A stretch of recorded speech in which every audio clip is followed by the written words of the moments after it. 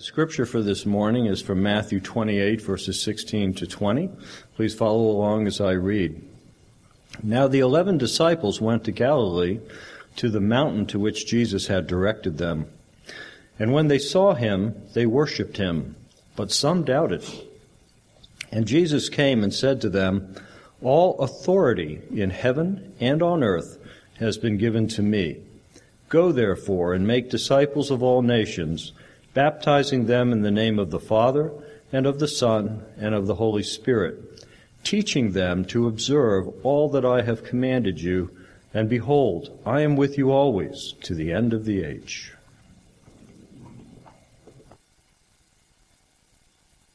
This morning, I finished up the Gospel of Mark, and we'll be starting next week our Advent series. So, asking our director of discipleship, Brian, to speak this morning about this so important subject.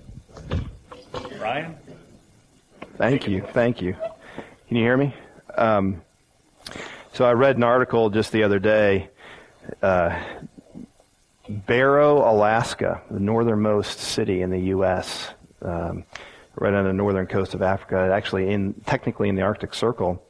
The sun set this past Friday, and won't rise again until 1:23 p.m. January 17th. So when you felt the cold air this morning, be thankful you saw the sun as well.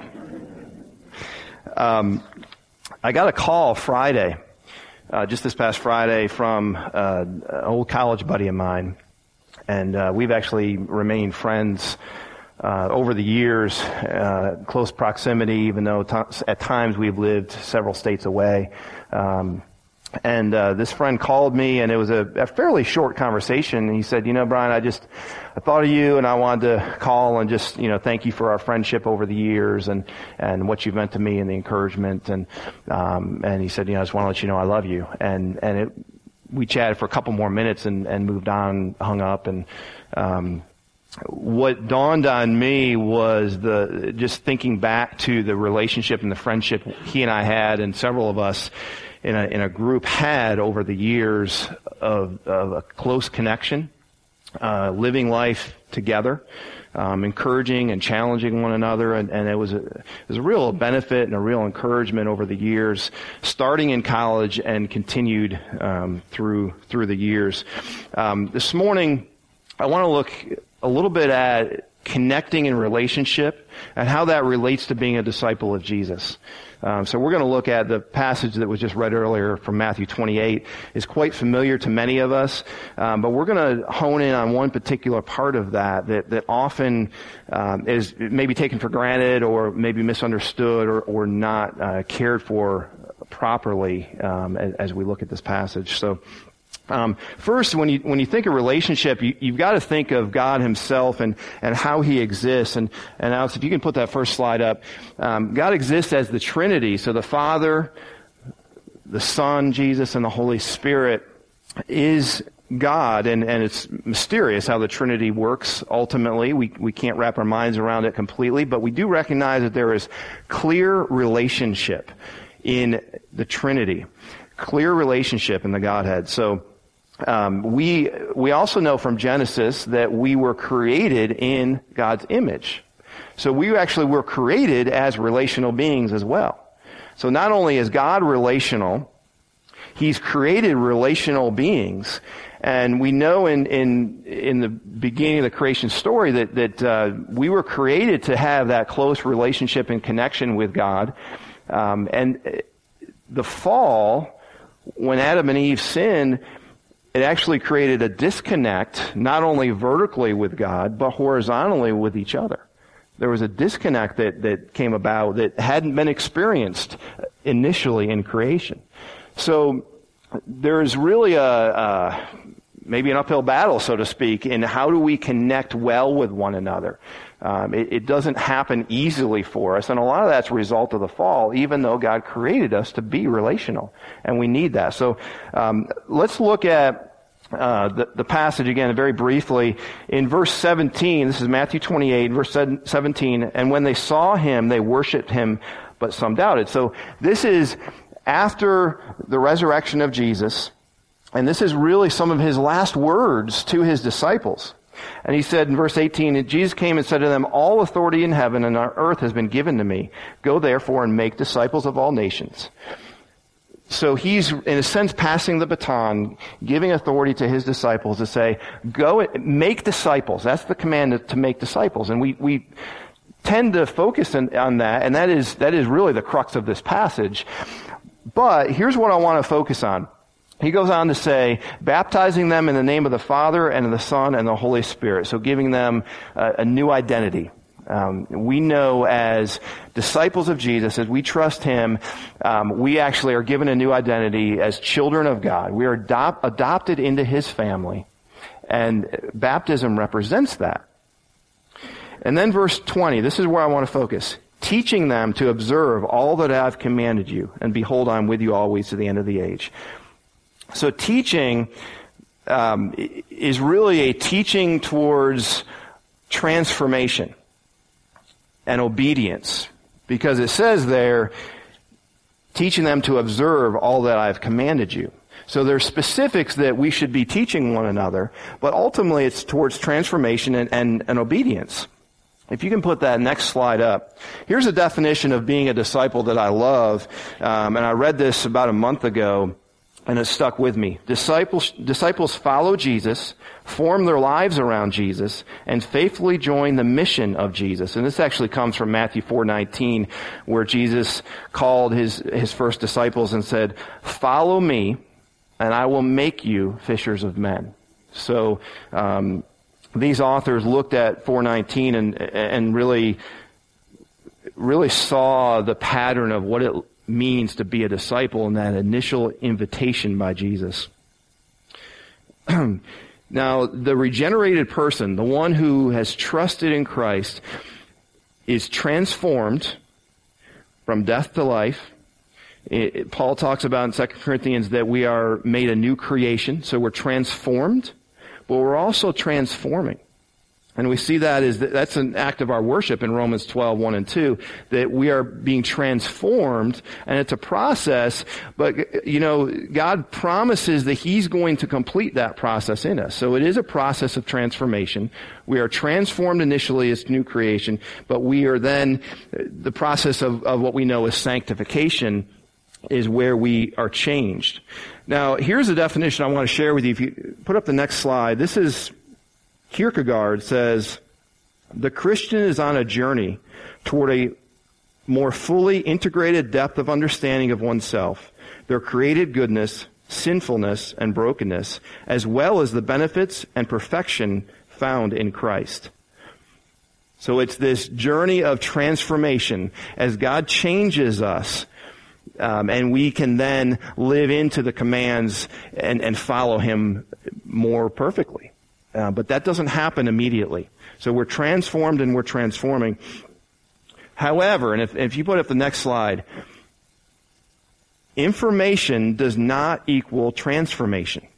And this is why I wanted to focus a little bit on the concept of teaching that we see in Matthew 28. To make disciples, there's the sense of baptism, a change of identity, adopting into God's family, and then we are to teach. We are to teach one another. But teaching, how many of you are teachers in some capacity in here? I know there are several teachers in here. I think we know, especially as we've gone through education classes, those of you that teach, we know that to give information out does not equate to actual learning.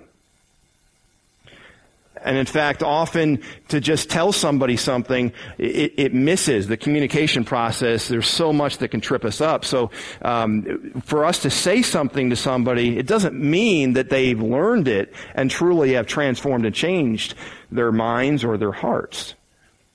So that's, in some sense, the dilemma that we have. Well, what do we do with that?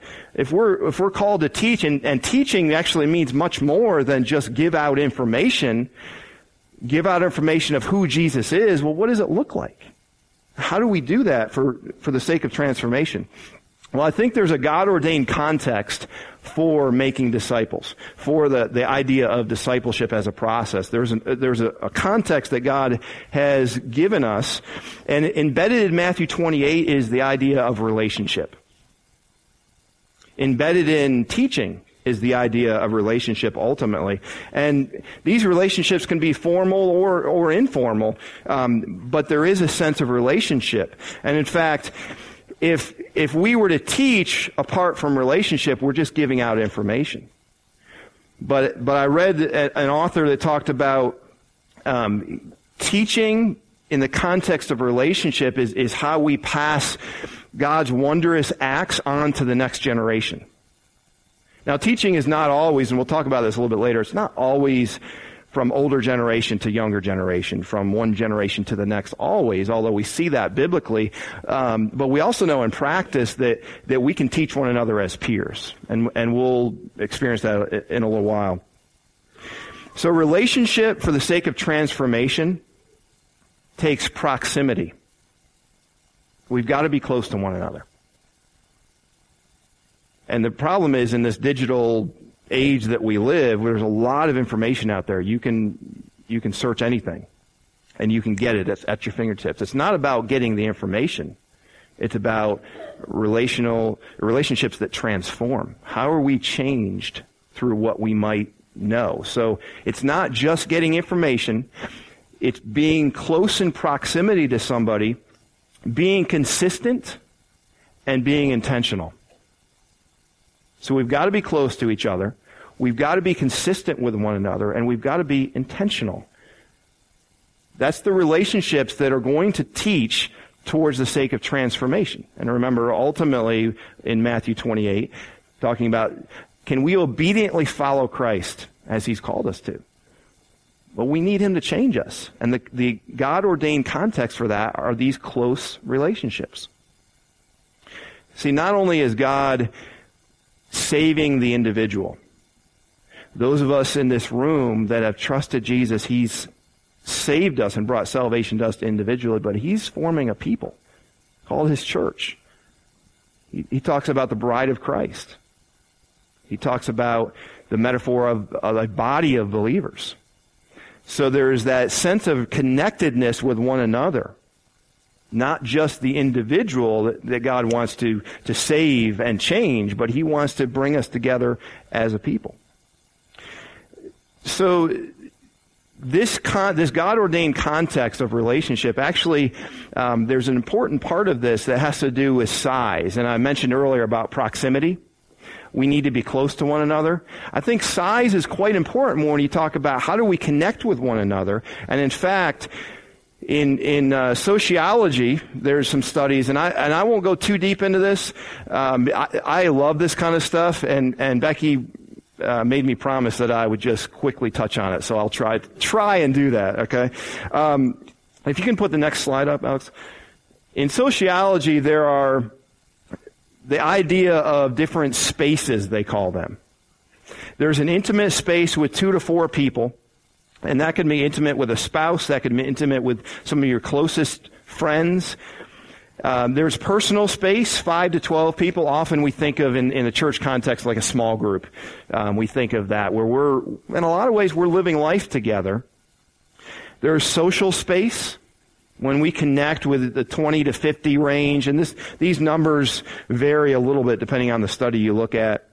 And then there's what's known as a public space, which would be 70 to 100 plus. And this right now is an example of that public space. So we're engaged together in a sense, but it's a pretty large context, is it not? And so for some of you who've been around for a long time, you know most faces in here, and you have an understanding and a knowledge of who everybody else is. But for some of us, we know a few people, and we're going to gravitate towards those people, right, in these social times. This is the larger public space. Now, what is noticed for the church, the American church, that often we have focused intently, time, resource, and otherwise, we have focused on the public space. And I think we've neglected the intimate, the personal, and even the social at times. We've neglected those. Now, if you look at the pattern of ministry for Jesus, He actually understood that smallness was the key. He understood the idea of proximity. And so when He called His disciples, He called 12 of them. And we also know that he actually spent the majority of his time with 3 of those 12. So he actually created a very small, he went from even personal to intimate space and spent most of his time. Yes, there were crowds. There were times where he taught to crowds, certainly. There were crowds that followed Jesus. But the highlights of what we see in Scripture are those close proximity relationships that were intentional relationships. We see it in Paul. Paul said in 1 Corinthians 11:1, he said, "Be imitators of me as I am of Christ." Now that can't happen necessarily from a distance. It takes that proximity, that smaller space. Paul understood kind of a familial context and connection point with people. He recognized that people needed to connect with one another. And we see in Scripture the early church in Acts, that they were connecting with one another and living life together in smaller contexts. They were sharing their possessions. They were connected. They knew one another. They lived together in a lot of ways. The metaphor for the church, a body, a bride of Christ, we've talked about that. And then we see generational relationships. Older men teach younger men. Older women teach younger women. We certainly see that principle in Scripture. So we see these relational connections. Now here's our challenge. If you can put that next slide up. Our challenge is our culture that we live in. Our challenge is that our own desire at times is to just disconnect from people. And then our culture says, it's all about me, in the sense that I don't necessarily need to connect well with others. Our culture is a culture of individualism, rugged individualism. You need to do it yourself. You don't necessarily need other people. Do it yourself. And in fact, I've shared this with a couple of people recently. I heard at a conference several years back that back in the 50s probably, our architecture, especially in the suburbs, changed. And it used to be that homes were built with front porches. And everybody sat on these front porches and engaged with one another in the community. And in the 50s, at some point, it shifted to you push a button and you open your garage door and you drive your car in and you close that door as quick as you can. And then you walk in the house and you hang out in your house. And if you do go outside, it's in the backyard that's fenced in with a privacy fence, and you have a nice deck and you have your barbecue grill or your smoker for your meat, and you hang out in the backyard, do you not? And our architecture for our homes are designed to disconnect. Think about that. So it's an uphill battle of just disconnection. How do we connect with one another? So I was thinking about this. In this room, we've got extroverts, we've got introverts, and we've got people somewhere in between. I'm probably somewhere in between on that spectrum. I think the challenge for those that are quite extroverted, the challenge for those is, how do I get in I want to hang out with people all the time, but how do I become intentional in my relationships with people? How do I create some sense of focus and intentionality with these times that I'm connecting with other people? And the challenge for the introvert is to stop believing the myth that you don't need to connect with other people.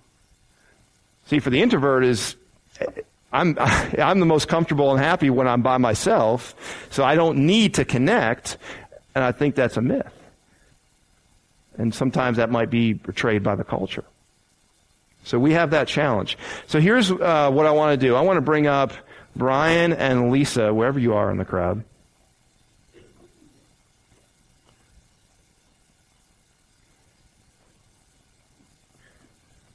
I think this mic will work for you if you can. Short and tall. Short and tall, yeah. Who's going to go first? We have a choreographed dance for you. Oh, just kidding. Just kidding.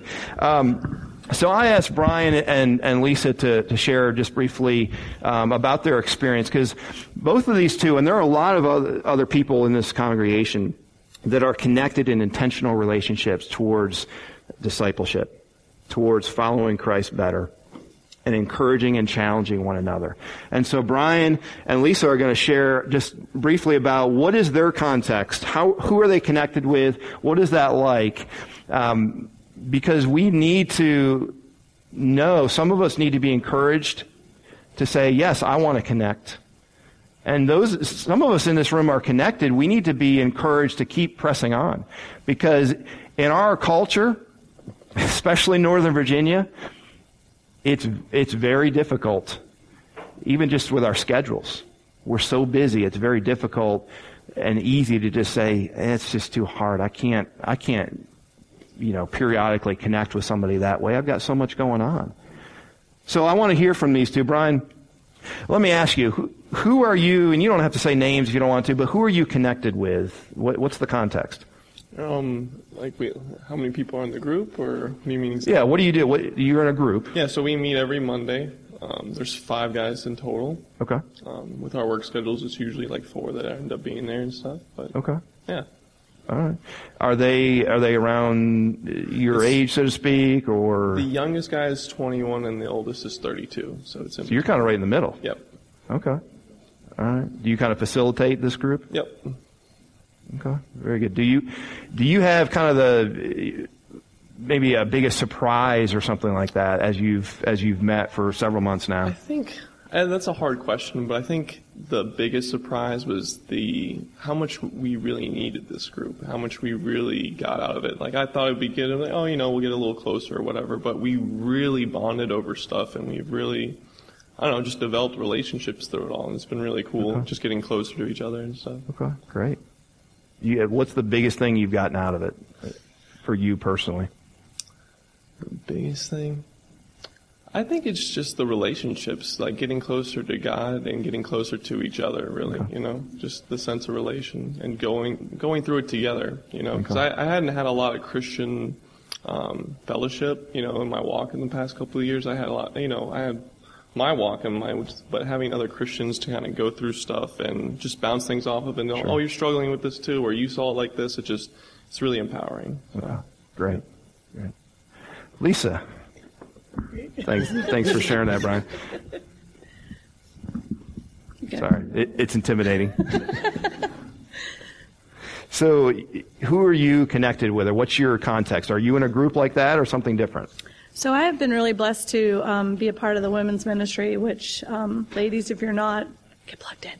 But we have started a discipleship mentorship group, some of us, and I'm in a unique and blessed position that I actually have someone that she's really my friend, and that's Bev, but she also mentors me in that we get together as regularly as we can because life is busy, and we share our lives with one another. And for example, yesterday we were together and we were talking about Titus, where it talks about in the scriptures that the women teach us how to live and be reverent and be an example, and then we teach it down. And that leads me to, I am also mentoring Sweet Chelsea, who's a college graduate, and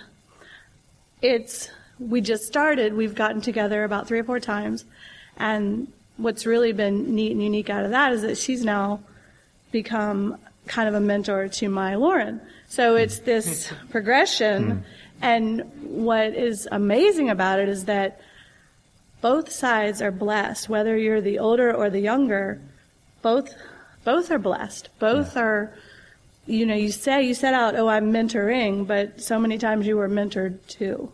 Yeah. Through it. Well, thanks for sharing that. And you two can sit down, get you off the hot seat, but thank you. So it's interesting. So for Brian, he is in what would be considered kind of a peer mentoring, peer discipleship context, which is hugely valuable. And Brian didn't share this, but he's actually involved in another group as well that would give a different perspective on discipleship as well. So hugely important. And for Lisa, she is, I would say, right in the middle of what's known as a mentoring constellation. in the sense that there's somebody who has been there before her, connecting with her. She's connecting with somebody who's an emerging disciple and leader in the church. And then peer mentoring through women's ministry is happening. So that she's right in the middle of what would be considered a constellation of mentoring, which is a technique, so to speak, a strategy for how do we disciple one another. So thank you for sharing that, because I think those are ideas of how we can connect in different ways. For Lisa, several of the connection points are one-on-one. For Brian, it's a group of 5 or so, and it could be varying perspectives. So here's what I want to challenge us as we move forward. God's the one that calls people to Himself and invites them to follow Him. He's the one that gives the power to change lives. He changes lives. So we're not asking anybody to say, hey, would you connect with somebody to change their life? We're saying, would you lean into a relationship so that God can change you and somebody else? So I want to encourage you at the back table, when we're done here, at the back table there's a sign-up sheet that says, at the very top, it says, I want to connect. If you're not already connected, would you consider just jotting your name down? And we would just kind of, as the leadership, we'd love to pray about it and see who we can connect people with, and to just try to see how we can make better relational connections so that we can encourage and challenge one another to follow Christ, to be changed. So that's at the back table. And again, for those of you that are already connected, be encouraged. Stay the course. Prioritize these relationships for change. Let me pray for us. Father, we thank you for your grace. We thank you that you have called us to follow you. We thank you that as you call us, that you transform us to be more like you. Lord, thank you for relationships. Lord, that you use relationships to make us look more like you. Lord, help us to connect with one another and to get over the hurdles of schedule and logistics and maybe even fear. Lord, for your glory, may we connect well as a church, and may we follow you well. In Jesus' name we pray. Amen.